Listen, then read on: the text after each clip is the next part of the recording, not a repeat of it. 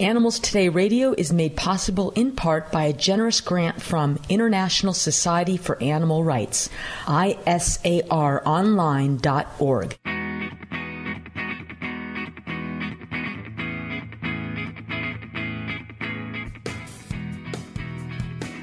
Welcome to Animals Today, your home for serious talk about animals. I'm Dr. Lori Kirshner. We're going to talk about dog training, and we've had experience in dog trainers, haven't we? Yes, a few too many, if you ask me. That's right. In the last several years, where we had 3 different dog trainers trying to give us some tips on training one of our dogs. And this dog's pretty rambunctious, likes to pull on the leash a lot, would like to chase cars if she could. Exactly. So it's reasonable to ask for help. And they all have different methods, right? And I mean, widely different.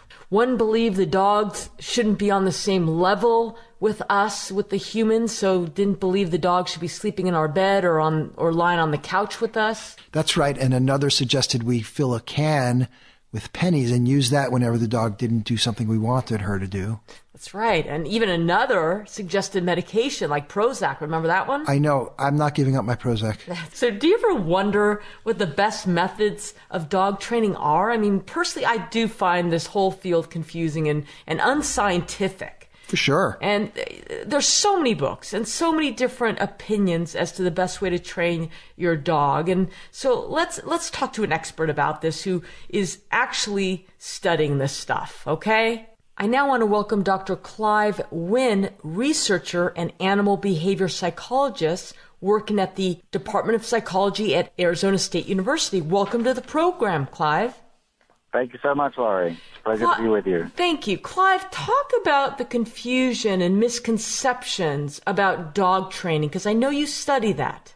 Yeah, sure. Well, I worry that there's broadening confusion in the dog training community about ultimately what's the right and the wrong thing to do. And I think that part of this has grown because the single most popular dog trainer in the country, perhaps in the world, clearly has no scientific education of any kind and has promulgated a view based around a garbled understanding of the concept of dominance. And a lot of better educated trainers have reacted against that in a way which I fear is throwing the baby out with the bathwater. Now, Clive, you're referring to Cesar Millan, correct? Yes, that's right. Okay. And so I can't see anything wrong with the concept of dominance. I mean, if you pick up a standard introductory textbook in animal behavior, there'll be a chapter or at least a section on the concept of dominance. Dominance is just the ability of one animal to control another animal's access to important resources. So if you're in a position where you control another individual's access to food, to shelter, possibly to sexual partners, then you are in a relationship of dominance to that other individual. So the mistake doesn't lie in talking about dominance. I think it's not an unreasonable thing to discuss in the context of our lives with dogs. The mistake lies in how that concept is interpreted. And I fear that Cesar Millan interprets the concept of dominance the way that a layperson might think of that when they're thinking of two members of opposing gangs or of the same gang facing off in some violent confrontation. I like to say that if you're the one with the opposable thumb who can open the kibble bag or can open the can of wet dog food, then you are, by definition, in a position of dominance over your dog. Mm-hmm. It has no further implications. You don't gain anything by, in addition to being the one who provides the food, also giving your dog a small kick or a big kick from time to time. That's just nonsensical. So I worry that we're beginning to get only more confused about basic concepts like dominance. And then I also worry that people don't deeply understand the different concepts of reinforcement and punishment. Punishment is any consequence that you might provide that reduces the likelihood that a behavior will be repeated. And so to some degree, you can never get away from punishment. If there are behaviors and you want them to reduce in frequency, the things you do are technically punishes. So a timeout is a form of punishment. But again, that doesn't mean to say that there's any advantage or any purpose in beating your dog or in any other way being cruel to your animal. And on the flip side, positive reinforcement is not without ethical issues. So aside from any questions about how effective different ways of training dogs are, if you're using positive reinforcement, that means you're using high energy, high calorie treats. And with so many animals overweight today, we need to think about the ethical consequences of positive reinforcement as well as of punishment and negative reinforcement. Clive, we receive probably 2 or 3 dozen books about training every year to review, and I'm paging through them, and Lori's looking at, and it's a collection of ideas almost thrown together, almost without a concept behind them. The authors seem confused. Well, I must confess I do not read training books. I sit outside of that. What I notice, so what I read is I keep abreast of the scientific literature. Okay. And what stuns me, I couldn't train my dog to eat her own dinner. So I have plenty of respect for people who actually go in and actually try and be practical and helpful for the millions of dogs and their owners that need help, and I respect that. What I see is that people like me, scientists with an interest in dog behavior, are failing the trainer community. We are the ones who should be providing leadership. The new ideas should be coming from us.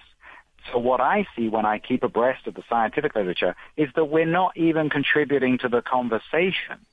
So, for example, on the more positive side, I'm a tremendous fan of Karen Pryor's. I love her books. I think she works with great sincerity. And I think that clicker training is one of the better ideas out there. First of all, you make the sound of the clicker valuable to a dog by pairing it with food. So several times you simply go click, food, and so on, until the dog comes to recognize that the clicker sound means that food is on its way. So the question then is, what have we as behavioral scientists contributed to understanding these processes and testing whether the clicker really does work? It seems like it ought to. What do we know as to how well it does work? And the answer is, I don't think there's a single paper in the scientific literature on clicker training with dogs. It's possible I haven't been keeping up conscientiously. Maybe there are now 1 or 2 papers. But a scientific literature and a scientific consensus takes many scientists at different places working in different ways and publishing their results. That's the only way that we have scientific knowledge. And we're just not doing that. We're simply completely failing to do that. Now, Clive, you also have an interest in the welfare of dogs in shelters. We've done a lot of work looking at the welfare of dogs in shelters. We did a series of studies trying to understand what it is when people come to the shelter and they're looking for a dog. What is it that they're looking for? People in the past did studies asking people what they were looking for. Sasha and I started from the presumption that people might not really know what they're looking for. They might be influenced by things that they don't even consciously notice. And so we made thousands of video recordings of dogs reacting to visitors in shelters, and we coded every single thing that each of those dogs did. And then we looked to see which dogs got adopted and which dogs did not. And in that way, we were able to uncover patterns in the dog's behavior that influence people, even though nobody had ever mentioned this when they'd been asked what they were looking for. So, for example, one of the things that Sasha found was that if the dog licks, that is a major turnoff for the visitors. If the dog licks itself, that is unattractive to visitors. And if the dog licks any part of its kennel while a visitor is watching, that's almost like a death sentence for that dog. Oh. It is a very negative thing. Wow. Now, nobody had ever, when people have been questioned about what they were looking for, nobody ever said, I really do not want to have a dog that's going to lick itself. It just never came up. So I think that was very valuable. Sasha also developed interventions, ways of changing the dog's behavior short of employing a professional dog trainer. It's kind of, in a sense, trivial to say that if we know what we want the dogs to do, we could employ a professional to get the dogs to that place, to be doing the attractive things and not doing the unattractive things.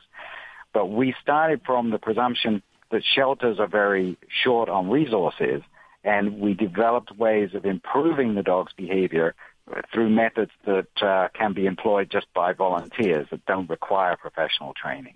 The question of getting dogs out of shelters, which is ultimately the only good outcome, is to get free and home in a good home. We've also done some studies, not yet, I fear, entirely successful, trying to understand why people return dogs. Some shelters recognize that quite large proportions of the dogs they adopt out are getting returned to their own shelter or another shelter within a few weeks. And we've been trying to understand that, and we've been looking at interventions that might reduce the rate of returns. I'm afraid we haven't found the magic bullet for that yet, but I think it's a valuable enterprise, and we'll keep pushing away at that. We also know that shelters are very stressful for dogs. Several studies have shown that dogs in shelters are highly stressed, and we know that that produces unattractive behaviors. What we do not know, what nobody knows, is, well, what is it exactly about being in the shelter that is stressful? Because it's possible that if we knew that, we might be able to give shelters advice that might not be expensive for them to implement, that would reduce the stress levels of dogs. We haven't started that yet. We don't have the resources to do that, but I would love to do that if I could find a partner who was willing to help us with the funding of that. And the final thing that I also want to develop, at the moment, a lot of shelters use temperament tests. They use them to identify which dogs are safe to be adopted into homes. They don't want to be liable for allowing dogs to be adopted that end up doing harm to people in homes. And some more ambitious shelters try and identify the personality of the dog and match it to the personality of the potential adopter. Now, and some use them to determine if a dog should be euthanized. Right, absolutely. So these are high-stakes temperament tests. This isn't like a little personality test you might do on the back pages of a magazine just for your amusement.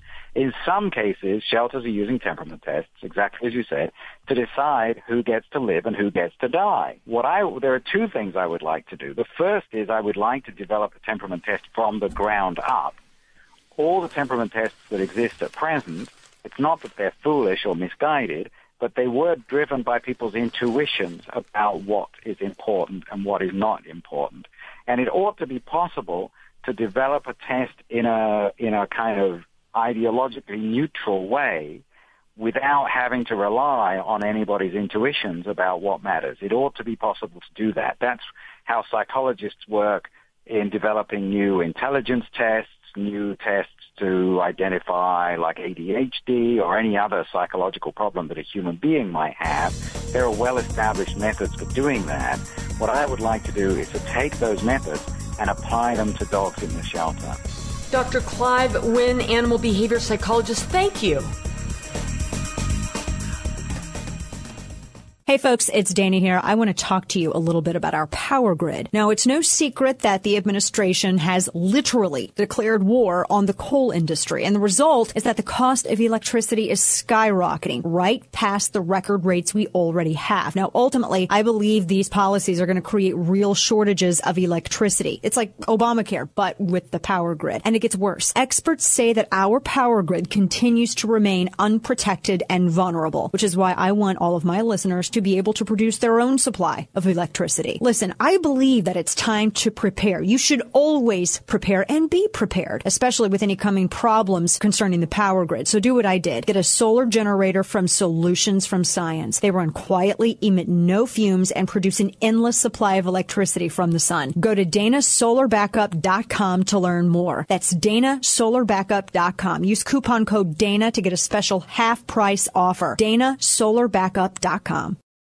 Do you owe the IRS money? Do you have years of unfiled returns? Has the IRS garnished your wages or put a lien against your house? The IRS has the power to make you pay back what they claim you owe and will stop at nothing to collect. If you are losing sleep over your IRS tax problem, there is a solution. Call Signature Tax now. Speak with our professionals and feel the weight of your tax burden lifted from your shoulders. Call 800-859-9446 for your free and confidential analysis on ending your tax nightmare. We can help get your life back on track and give you the fresh start you deserve. Our A-plus BBB rated tax resolution team has over 125 years of combined experience to get you the best deal possible while stopping the IRS dead in their tracks. Call Signature Tax now at 800-859-9446. Call 800-859-9446. Again, that's 800-859-9446. 800-859-9446.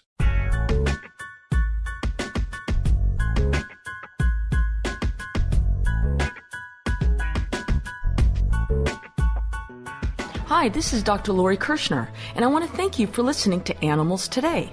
Make sure to visit us on animalstodayradio.com, where you will see all our previous shows and where you can download them free. That's animalstodayradio.com, or you can listen on iTunes. Also, make sure to like us on Facebook and join the discussion. Animals Today gets a lot of its support from the nonprofit group Advancing the Interests of Animals. Please visit them at aianimals.org. That's aianimals.org. And I hope you'll consider making a donation to help pay for the ongoing broadcast of Animals Today. Each week on Animals Today, we strive to bring you the highest quality, most up-to-date information about all animals, how we treat them, and their place in society, while promoting greater respect and kindness towards them. So thanks for your support. That website again is aianimals.org. And thanks for listening. So, Lori, the cloning of dogs is in the news. Did you hear about that? About this? The cloning of dogs, yes. Yes, that's becoming popular. Apparently, there's a facility in South Korea. They've done 600 dogs so far. Tell me how it works.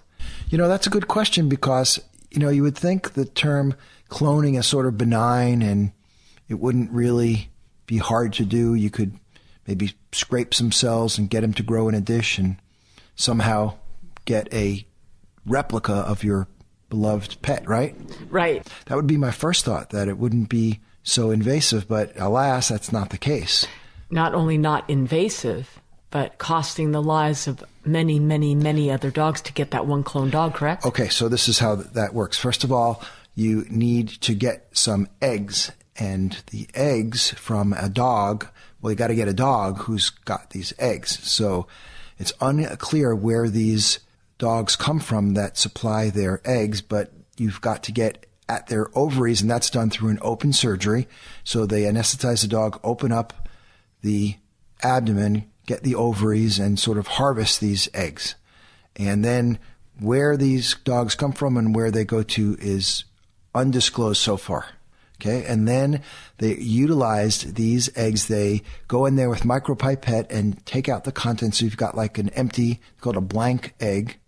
And then also, now this is done like in a little dish. Then you've got a skin cell from an animal that you want to clone, and that is placed into the egg. Okay, so then you've got your little embryo. Right. Right, and then, like Frankenstein, they zap it with a little electricity to start it developing. Okay. And then that gets implanted into another dog, the host mother dog. The surrogate dog. Right. Okay, who, of course, volunteers for this and gets very highly compensated for this. And this embryo is then implanted into this surrogate, and then 61 days later, you get your puppy or puppies or nothing. Frequently, they fail. But look what happened. Look at the collateral damage. Well, besides the fact that it's about $100,000 per attempt, and they frequently fail, and the puppies that are produced are frequently sick and don't have normal, happy puppy and adult lives, there's no indication where either of these sets of dogs come from and where they go. So it takes many surrogate dogs and many egg donor dogs. Right. Many attempts to produce one clone dog. They've done about 600 so far, and there's a big demand for it, according to the company. So what do you think about this? It's horrible. Well, it's first horrible. of all, yeah, look who wants it done. People who are grieving, they've lost a beloved pet, and they want to recreate that animal. And that is sort of ridiculous. And, okay, I feel bad for the people. Get real, right? And the dog that's produced is not a duplicate of your pet. I mean, the genes may be the same, but it doesn't equal the same exact dog. The dog's going to have his own or her own personality, and then there's a the life experience changes how they are, and it's just not the same. It's never the same. This dog that they're trying to replicate is costing the lives of many, many, many other dogs for this one dog, and it costs the person $100,000 to do it. I wonder who's asking, and I wonder to the people who ask what assurances they get. I would like to hear that. Do you remember Dolly the sheep? Yes. So Dolly was the first mammal cloned from a somatic cell, right? Cloned from just a regular cell. They happened to use a mammary cell, which is, I think, why they called her Dolly, because of the Mammary-Dolly Parton connection. But Dolly lived almost 7 years. And now she's stuffed. She's taxidermied, and she was from Scotland. And she sort of was used to prove that you could do this. And subsequently, many other animals have been cloned. And there's a growing science about this. But in the pet universe, not so good. How about the human universe? Well, that's going to be interesting also. I bet you there are many books about this already. What if you could clone with no collateral damage? Just get a skin cell and zap it, and it grows in a little petri dish. What do you think about just creating a clone without any other trouble? Every animal, whether human or non-human, is an individual. Although I just love my dogs and my cats that I've had in the past to pieces, I would not want to clone them. Yes. Would you? No, of course not. I'm a traditionalist. Peter, do you know if South Korea is the only area doing this? Yeah, only South Korea so far. It wouldn't surprise me if these start popping up everywhere. With the money involved, it's going to happen. Yeah. Thanks, Peter. This is Dr. Lori Kirshner, and I want to thank you for joining us on Animals Today. Each week, we explore the wide variety of new and important issues concerning the welfare and rights of animals, how people treat them, and where they fit in society. From whale protectors risking their own lives on the open seas, to lawmakers fighting to pass legislation to assist animals, to kids volunteering at their local shelter. Animals Today provides timely and in-depth analysis and interviews with experts and advocates from around the world. To listen, join us every week on this station, listen on iTunes, or go to animalstodayradio.com, where you can access and listen to all the prior shows. And like us on Facebook and share your views. Much of our financial support comes from the nonprofit group Advancing the Interests of Animals. That's AIAnimals.org. So check them out. This is Dr. Lori, and thanks for listening.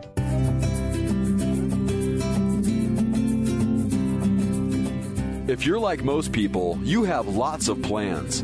A financial plan, an exercise plan, a career plan. You also need a plan for the care of your pets when you no longer can provide it. Every day, animals are sent to shelters, terrified and confused because their owners have become incapacitated or died.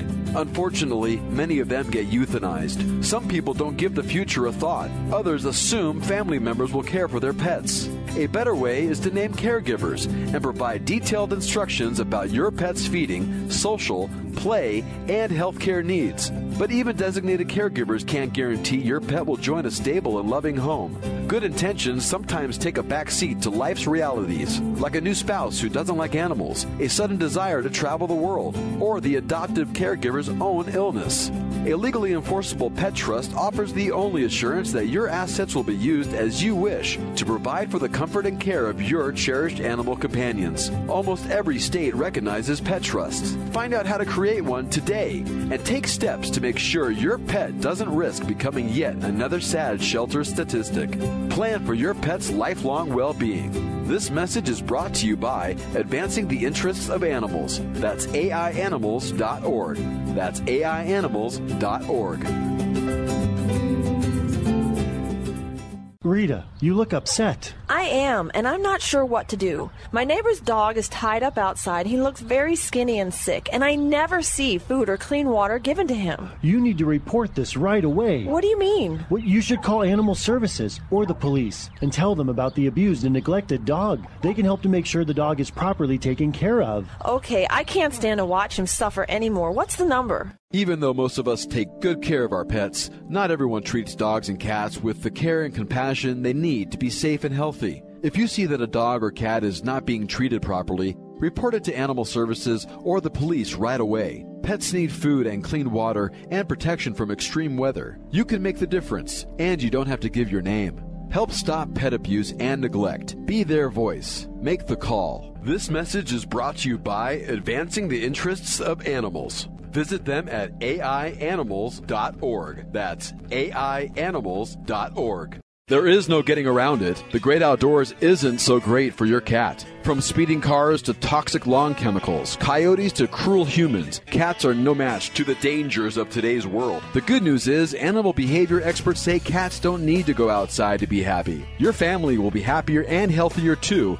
without the ticks, fleas, diseases, and the dead critters the outdoor cats bring their owners. And you will never have to explain to a crying child who or what hurt her pet or why he hasn't come home. Cats can enjoy a happy and safe life indoors. The key is to provide attention, exercise, and a stimulating environment. Play with your cat. It's fun for both of you. You can hide toys around the house too.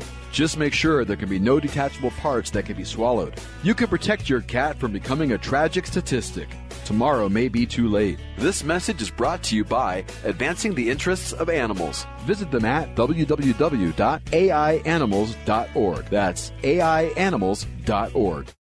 Dana Lash here. Our freedom and independence is not free. Veterans and their families pay the price for your freedom and for mine. Veterans' families are many times unprepared to deal with what our warriors bring home. The pain, the nightmares, feelings of detachment, irritability, trouble concentrating, and sleeplessness. These are some of the symptoms of post-traumatic stress. The Purple Heart Foundation would like to offer all of you out there, all of my listeners, the book Tears of a Warrior, A Family Story of Combat by Janet and Anthony Sehorn as a free gift. Tears of a Warrior was written to educate families and veterans about the symptoms of PTS and to offer strategies for living with the disorder. The book is free to anyone who would like a copy. All you pay is shipping. Go to purpleheartfoundation.org. That's purpleheartfoundation.org or call 800-935-9941. That's 800-935-9941. Order the free book or give a donation in honor of a veteran you know. You can donate a car or cash. All donations go directly to help veterans nationwide. 800-935-9941 or purpleheartfoundation.org. I'm Bob DeRigo Jones, and this is Let's Be Fair. As we all marvel at the amazing pictures that a tiny spacecraft has sent to us from the farthest reaches of our solar system, it's a good time to think about all the ways we've benefited from space exploration, and might still in the future. Modern conveniences like cell phone cameras, scratch-resistant lenses for sunglasses, and water purification systems were all originally developed by NASA. Because of all the brilliant minds working there, it often seems like the only limit on what we can create is our own imagination. Unfortunately, one of the barriers to innovation is entirely man-made and unique to America: legal fear. Currently, a device invented by a former NASA engineer that could save lives by making it impossible to text, talk, or email on a cell phone while driving is being kept off the market, in large part because of fears about lawsuits. Let's be fair, there are actually many products that haven't made it to market because of concerns about the excessive litigation in America, and you would be amazed at what they can do. Learn more. Visit our website at centerforamerica.org.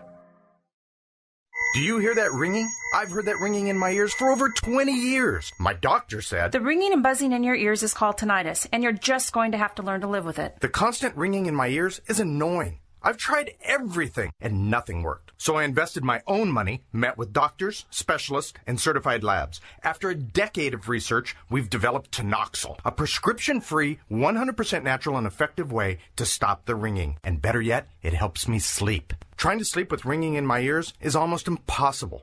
But with Tinoxil, I started sleeping better in the first couple weeks. I'm so confident that Tinoxil will help you too that I'm giving the first 100 callers a free 30-day supply. Don't let the ringing in your ears control your life. Call now and get your free 30-day supply. Just pay shipping. Take back control of your life, combat the ringing, and start sleeping again. Try it for free. Call 800-930-1669. That's 800-930-1669. 800-930-1669.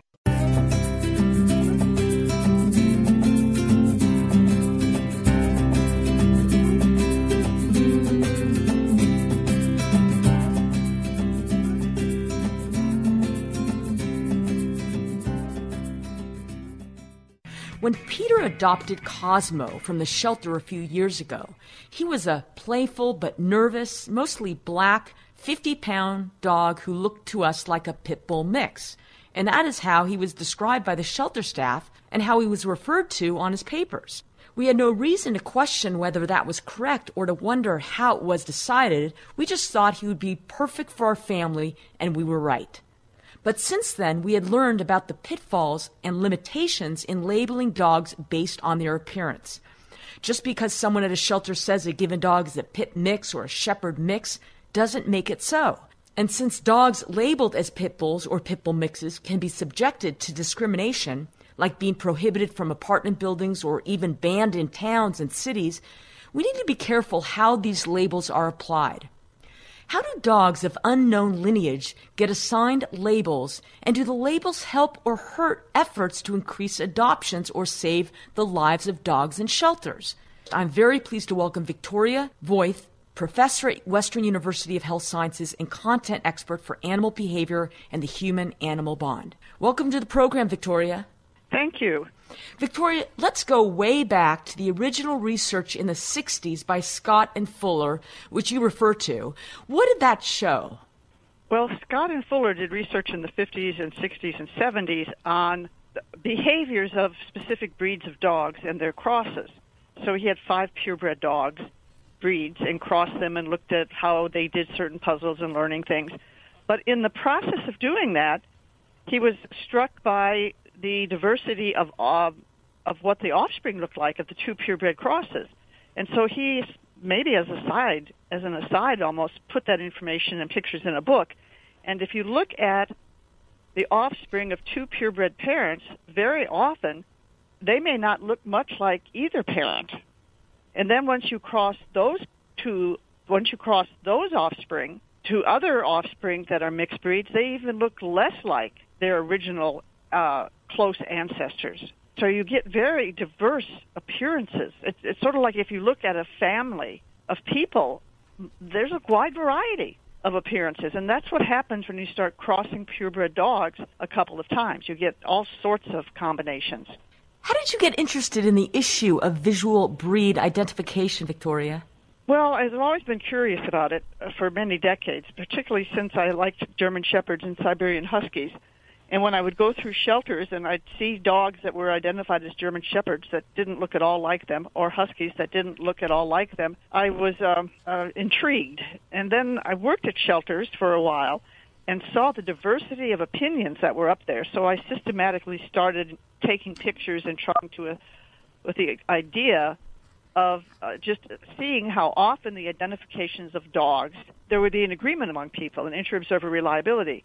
And about the time I got that study on the way, the DNA testing came out. So I scrapped those and went for what's the actual relationship between the identification and the DNA, and then also the inter-observer reliability of the identifications and how they matched with DNA.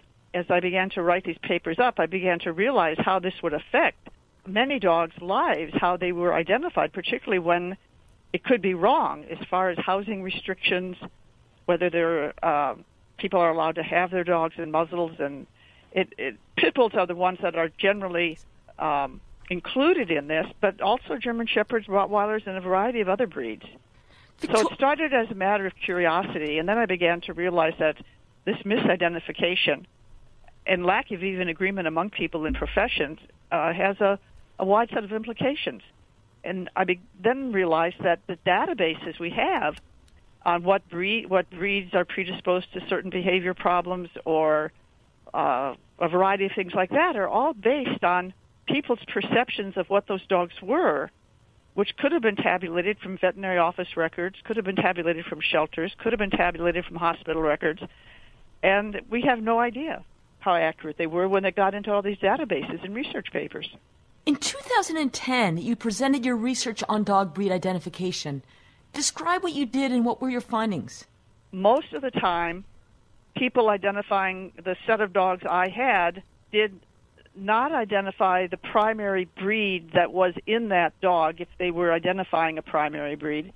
And quite often they would identify a breed that wasn't even in the DNA, at least for the first several generations.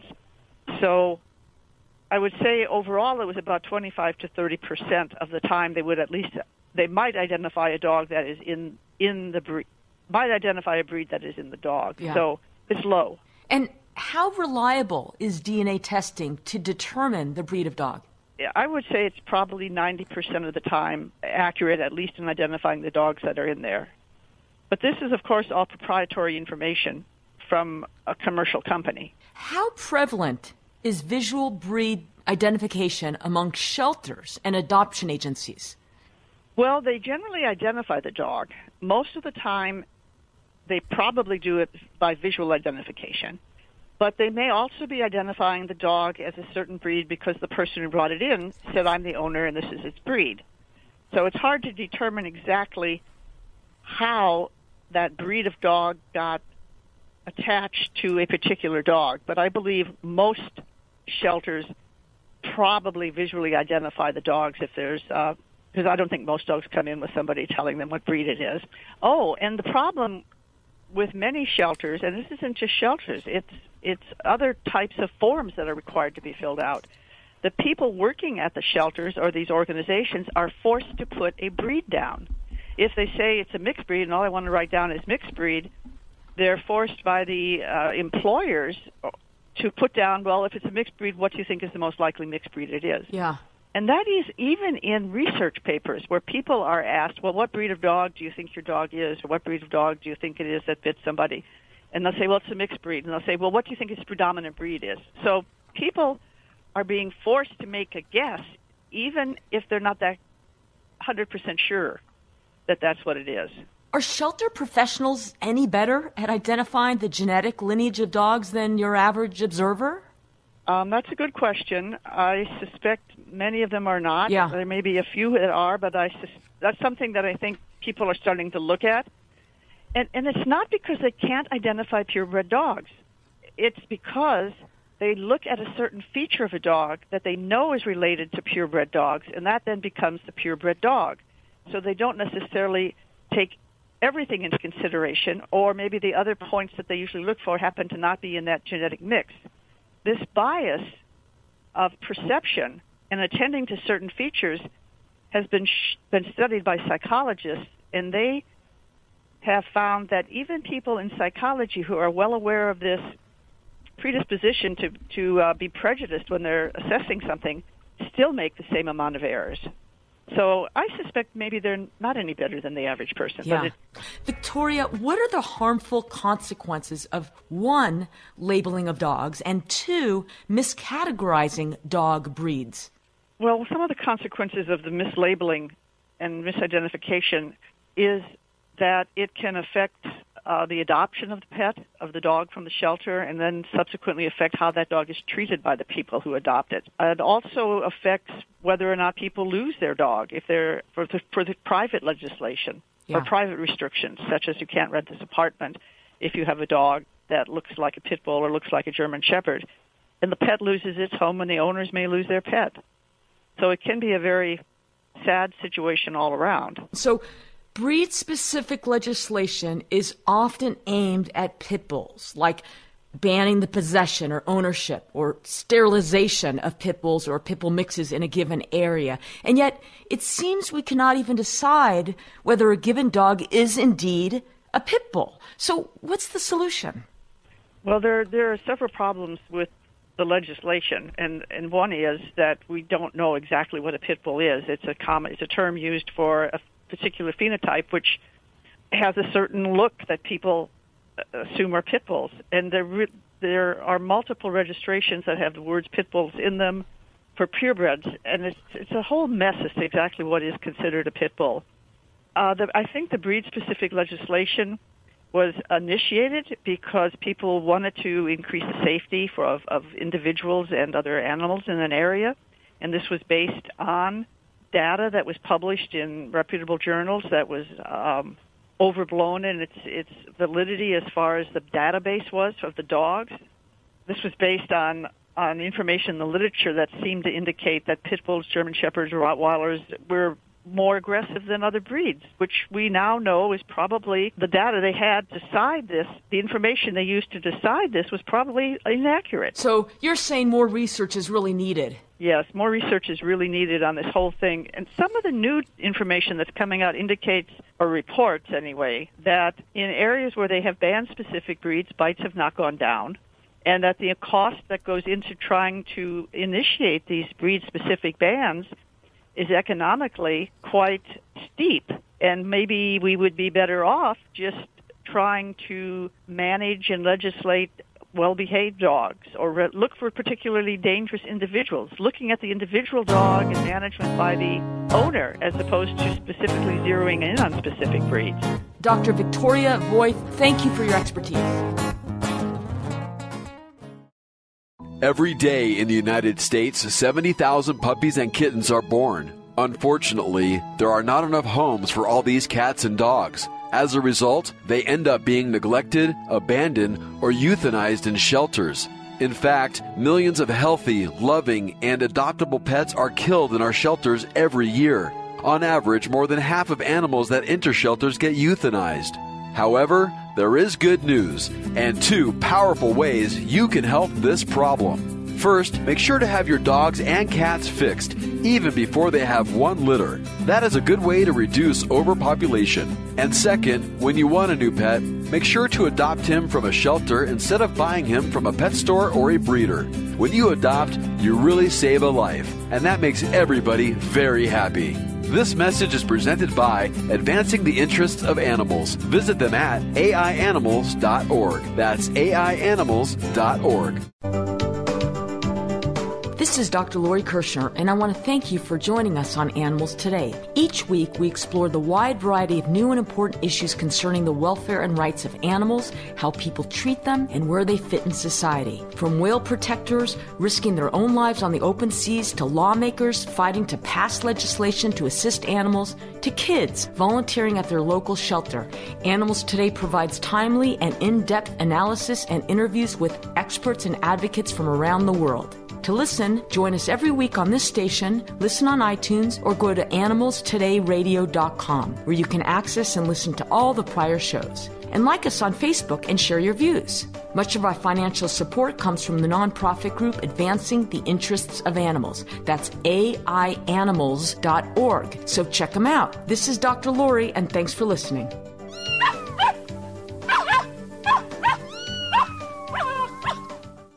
Hey folks, it's Dana here. I want to talk to you a little bit about our power grid. Now, it's no secret that the administration has literally declared war on the coal industry, and the result is that the cost of electricity is skyrocketing right past the record rates we already have. Now, ultimately, I believe these policies are going to create real shortages of electricity. It's like Obamacare, but with the power grid. And it gets worse. Experts say that our power grid continues to remain unprotected and vulnerable, which is why I want all of my listeners to be able to produce their own supply of electricity. Listen, I believe that it's time to prepare. You should always prepare and be prepared, especially with any coming problems concerning the power grid. So do what I did. Get a solar generator from Solutions from Science. They run quietly, emit no fumes, and produce an endless supply of electricity from the sun. Go to DanaSolarBackup.com to learn more. That's DanaSolarBackup.com. Use coupon code DANA to get a special half-price offer. DanaSolarBackup.com. I'm Bob DeRigo Jones, and this is Let's Be Fair. For millions of baseball fans who attend big league games each year, the possibility of catching a foul ball is one of the attractions of the game. According to one study, as many as 53,000 foul balls are caught by happy fans each year. However, if lawyers who just filed a class action lawsuit against Major League Baseball have their way, a lot fewer fans will be leaving games with a souvenir ball. Under the lawsuit, all ballparks, including the historic Wrigley Field in Chicago and Fenway Park in Boston, would be required to extend protective netting from behind home plate all the way to the foul poles in left and right field. The lawyers argue that warnings about foul balls printed on tickets, posted around the ballparks, and mentioned over the PA system are not enough. Let's be fair, serious injuries do happen, and baseballs have been flying into the stands for decades, even before Babe Ruth was playing. But do we really want a policy like this that affects millions of baseball fans to be decided by one lawsuit? Learn more. Visit our website at centerforamerica.org. Not available in California, Louisiana, and Virginia. Listeners, do you have startup capital and want to invest in a booming business with incredible profit and growth potential? The opportunity is now because Fresh Healthy Vending, the #1 healthy vending franchise in North America, is looking for a few business-savvy, healthy-minded people right here in the local area to become Fresh Healthy Vending franchise owners. We're growing so fast that we've had hundreds of new franchise owners in the last few years alone. Now you can join them. This area has a huge demand for fresh, healthy, organic snacks on the go, and that's exactly what you'll be selling with your Fresh Healthy Vending machine. We've already identified prime high-traffic locations that are perfect for healthy vending machines. Now we just need the right people to join our franchise network and help Fresh Healthy Vending continue to boom. If this sounds like you, go to readyforfresh.com today and enter code 1414. We'll send you a free owner information kit. As an added bonus to new franchise owners, we'll also pay half the franchise fees. Hurry, this offer is limited. Just go to readyforfresh.com and enter code 1414. That's readyforfresh.com, code 1414.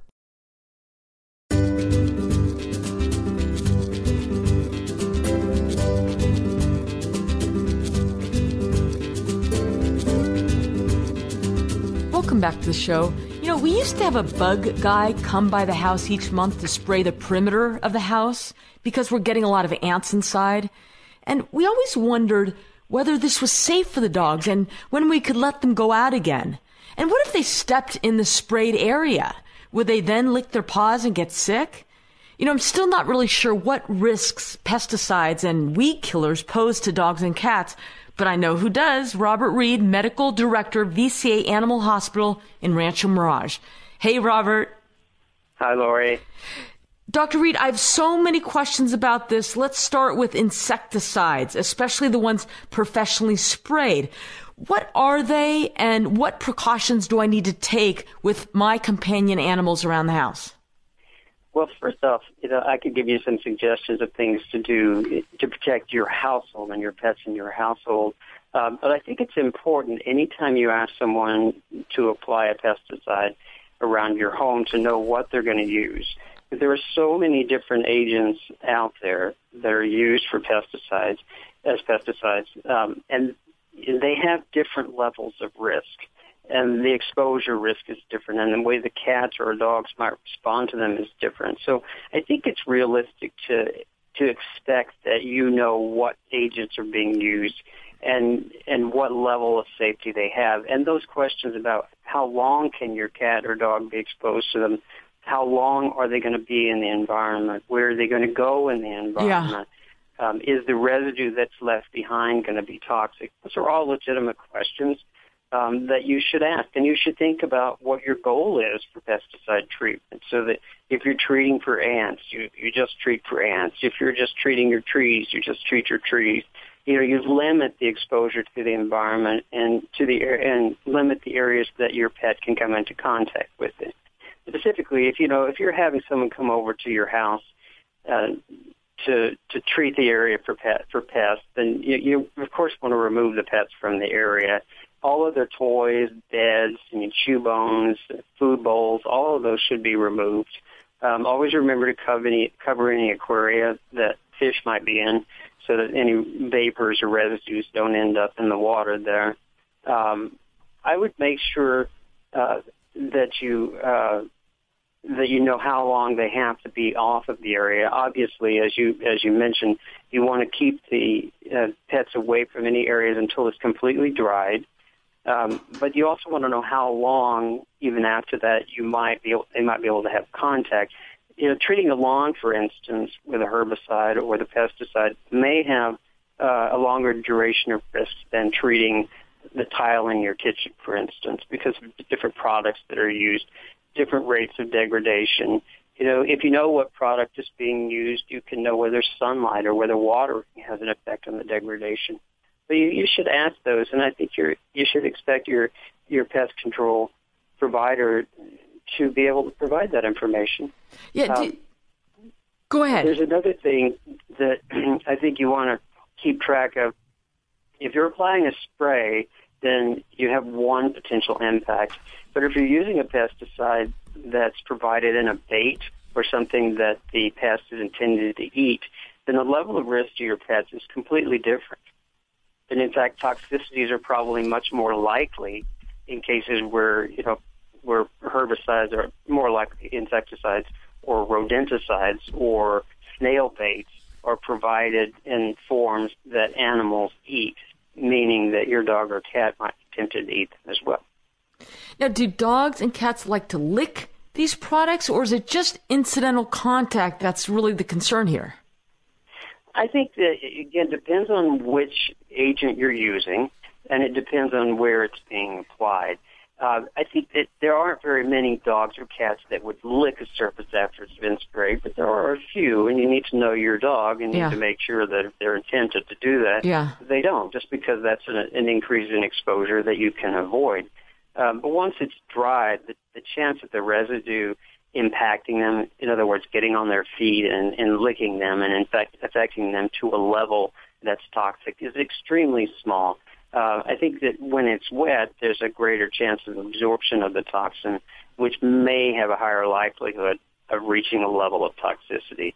But once it's applied and dried, there's very little risk of exposure, with the exception of anything that's applied to the lawn that may have a long degradation process where pets may be rolling around in the grass and having extended exposures over a long period of time that might increase their level of risk.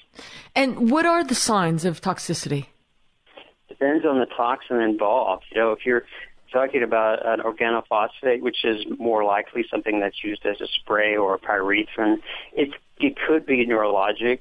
It could be gastrointestinal, meaning, drooling or vomiting or diarrhea.